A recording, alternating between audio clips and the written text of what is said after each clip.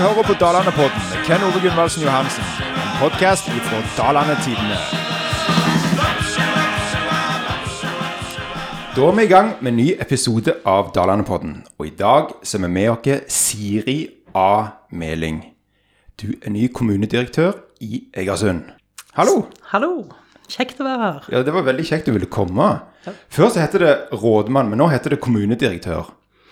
Det stemmer. Nå skal jo alt være veldig sånn kjønnsnøytralt, og det betyr at fylkesmannen er erstattet med statsforvalter, og rådmannen er erstattet med kommunedirektør. Så det er bakgrunnen for det, tenker jeg. Da har vi det på det rene. Men du, før vi skal snakke masse om det, men jeg må spørre først, for du heter jo Siri A. Meling.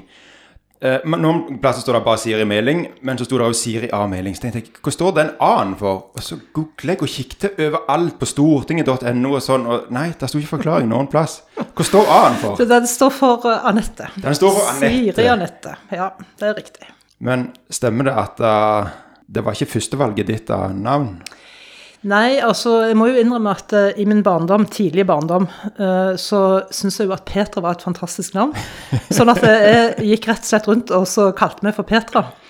Så det er faktisk sånn at noen fremdeles kaller meg for Petra. Noen fremdeles kaller det for Petra? Ja, og jeg husker jeg var sikkert bare 3-4 år og kom vekk fra besteforeldrene mine på Bjerksted på 17. mai. Og da måtte de opplyse over høyttaleren og etterlyse meg. Og da etterlyste de da en liten jente sånn og sånn, som heter Siri, men kaller seg for Petra. Så det var liksom på det nivået der. Og besteforeldrene fant deg igjen? Ja, vi fant hverandre igjen, så det gikk bra. Det er godt. Til tross for det noe confusing formuleringer der. Ja. Så bra. Du, først av alt gratulerer med ny jobb. Takk. Du tiltrer i mai, gjør du ikke det? Stemmer det, slutten av mai. Ja, men vi må gå litt lenger tilbake. Vi må starte litt, ikke helt i forbindelsen av, men jeg hadde jo noen av journalistene her i Dalane-tidene grave litt i arkivet her for å se hva de kunne finne, og da fant de jo at jeg tror det var bildet fra når du konfirmerte deg i Bjerkreim kirke. Ja. Kan det stemme? Det stemmer nok. Det stemmer, nå skulle vi jo hatt det her bildet her foran nok, men det er vi dessverre ikke. Ja da, nei, det stemmer det. Men da sto det jo at du ble leder av håndballgruppa i Bjerkreim IL i desember samme år. Ja, det kan nok stemme. Altså, jeg kom til Bjerkreim i midtveis i 8. klasse den gangen. Og da var jeg jo i konfirmasjonsalder, og derfor ble jeg jo konfirmert i Bjerkreim. Den gangen så kom jeg etter sånn kort stopp i Sandnes fra Bergen, og hadde trent håndball i Bergen i mange år. Kom til Bjerkreim, og det var jo litt mindre forhold der enn i Bergen, og det var heller ikke noe håndballklubb. Så da startet jeg min egen håndballklubb da. Ja. Ja da. Så da trente vi og fikk etter hvert en trenerhuske og spilte kamper og hadde mye moro. Ja. Visste du, altså du har jo hatt veldig mye lederverv og sånn opp gjennom årene. Du har jo vært representant for Høyre. Du har jo vært næringssjef i Dalane-tidene, sier jeg. Du har vært næringssjef i Dalane. Du var regiondirektør i Fiskeridirektoratet. Var du allerede en ledertype da? Eller er det noe som er kommet etter hvert? Det vet jeg egentlig ikke. Altså den gangen så var det jo bare inspirert av at jeg hadde lyst til å spille håndball. Det var ikke et tilbud, og da tok jeg bare ansvar selv i forhold til det. Så uten at jeg har tenkt så mye over det egentlig. Men det er jo riktig som du sier. Jeg har hatt mange lederfunksjoner opp gjennom årene. Ja. Ja. Hvordan ser du som leder? Hvordan vil du beskrive deg selv som leder? Vanskelig spørsmål. Nei, ja, både ja og nei. Altså, det beste svaret vil du gjerne få hvis du prater med de som er leder for. Ja. Men jeg tror jeg er en leder som har et fokus på resultater. Men tenker at vi tilbringer veldig mye tid på jobb, og vi skal ha det fint sammen, vi skal ha det gøy sammen. Vi skal kunne utvikle oss, og det innebærer både å på en måte gi handlingsrom, men også stille krav og sørge for at det er et godt arbeidsmiljø. Så liker jeg at det skjer ting, og utfordringer er det som regel på alle kanter, og prøve å bidra til å løse ting på en god måte da. Mm. Du har jo vært leder jeg nevnte vel det i sted, at du har vært leder for Rogaland Høyre, stemmer ikke det? Jo, stemmer. Og du har hatt flere vært på Stortinget i flere perioder. Ja. Hvorfor Høyre? Ja, altså det var faktisk også, det skjedde også i Bjerkreim. Ja, du gjorde det? Ja, da var jeg med å starte Bjerkreim Unge Høyre i sin tid. Du var det, ja? Ja. Se her. Intet mindre. Og nei, altså hvorfor det ble Høyre, det tror jeg hadde mye sammenheng med skolepolitikken til Høyre, som jeg synes var bra, og jeg var opptatt av skole og utdanning.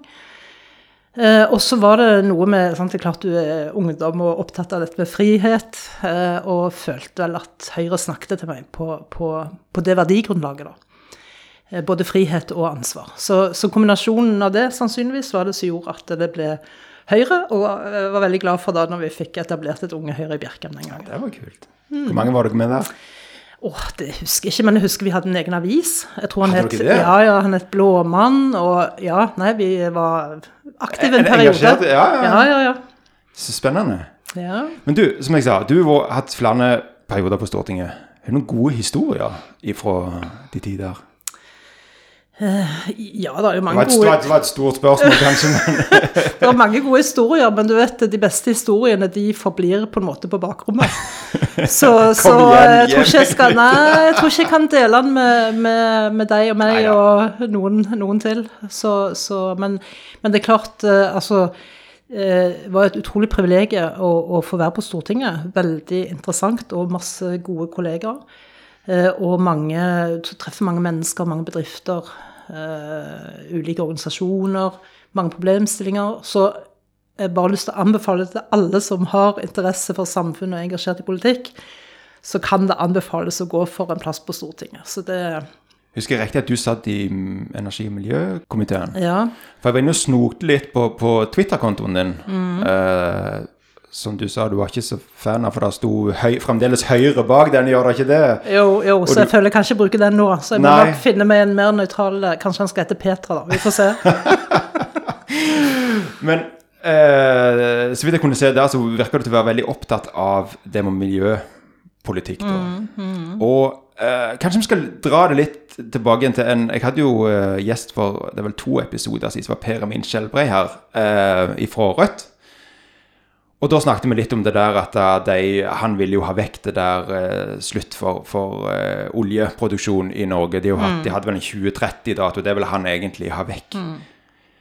Hva tenker du rundt det med norsk oljeproduksjon i et miljøperspektiv og sånn? Det er et stort, komplisert tema, men kanskje du kan, hvis du har litt å dele? Ja, altså det er jo det. Det er mange sider av den saken. Nå er vi jo Norge for eksempel i en situasjon hvor vi kan bruke mye penger på å redde arbeidsplasser i en koronatid. Og bakgrunnen blant annet for at vi har den muligheten er jo at vi har et stort oljefond som gir oss økonomiske muskler til å håndtere den type kriser. Og det kommer sikkert andre kriser også, klimautfordringer og så videre, som vil kreve store investeringer.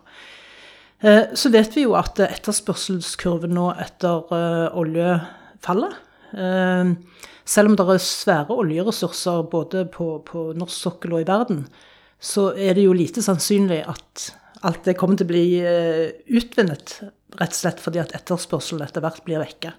Og det er jo perspektivet som er bakgrunnen for det.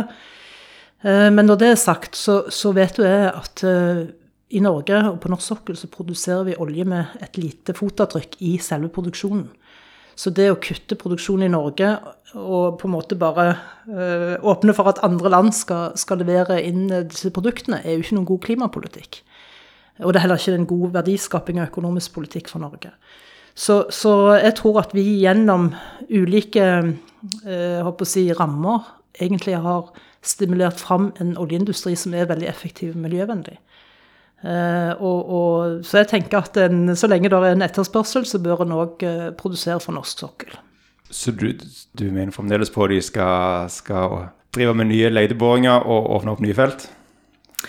Ja, altså hvis det er økonomisk forsvarlig, at en ser at en på en måte får igjen for investeringene, så tenker jeg at det er all right. Men det er klart, oljealderen vil ta slutt. Altså steinalderen tok ikke slutt på grunn av mangel på stein, og oljealderen tar heller ikke slutt på grunn av mangel på olje, men etterspørselskurven er fallende.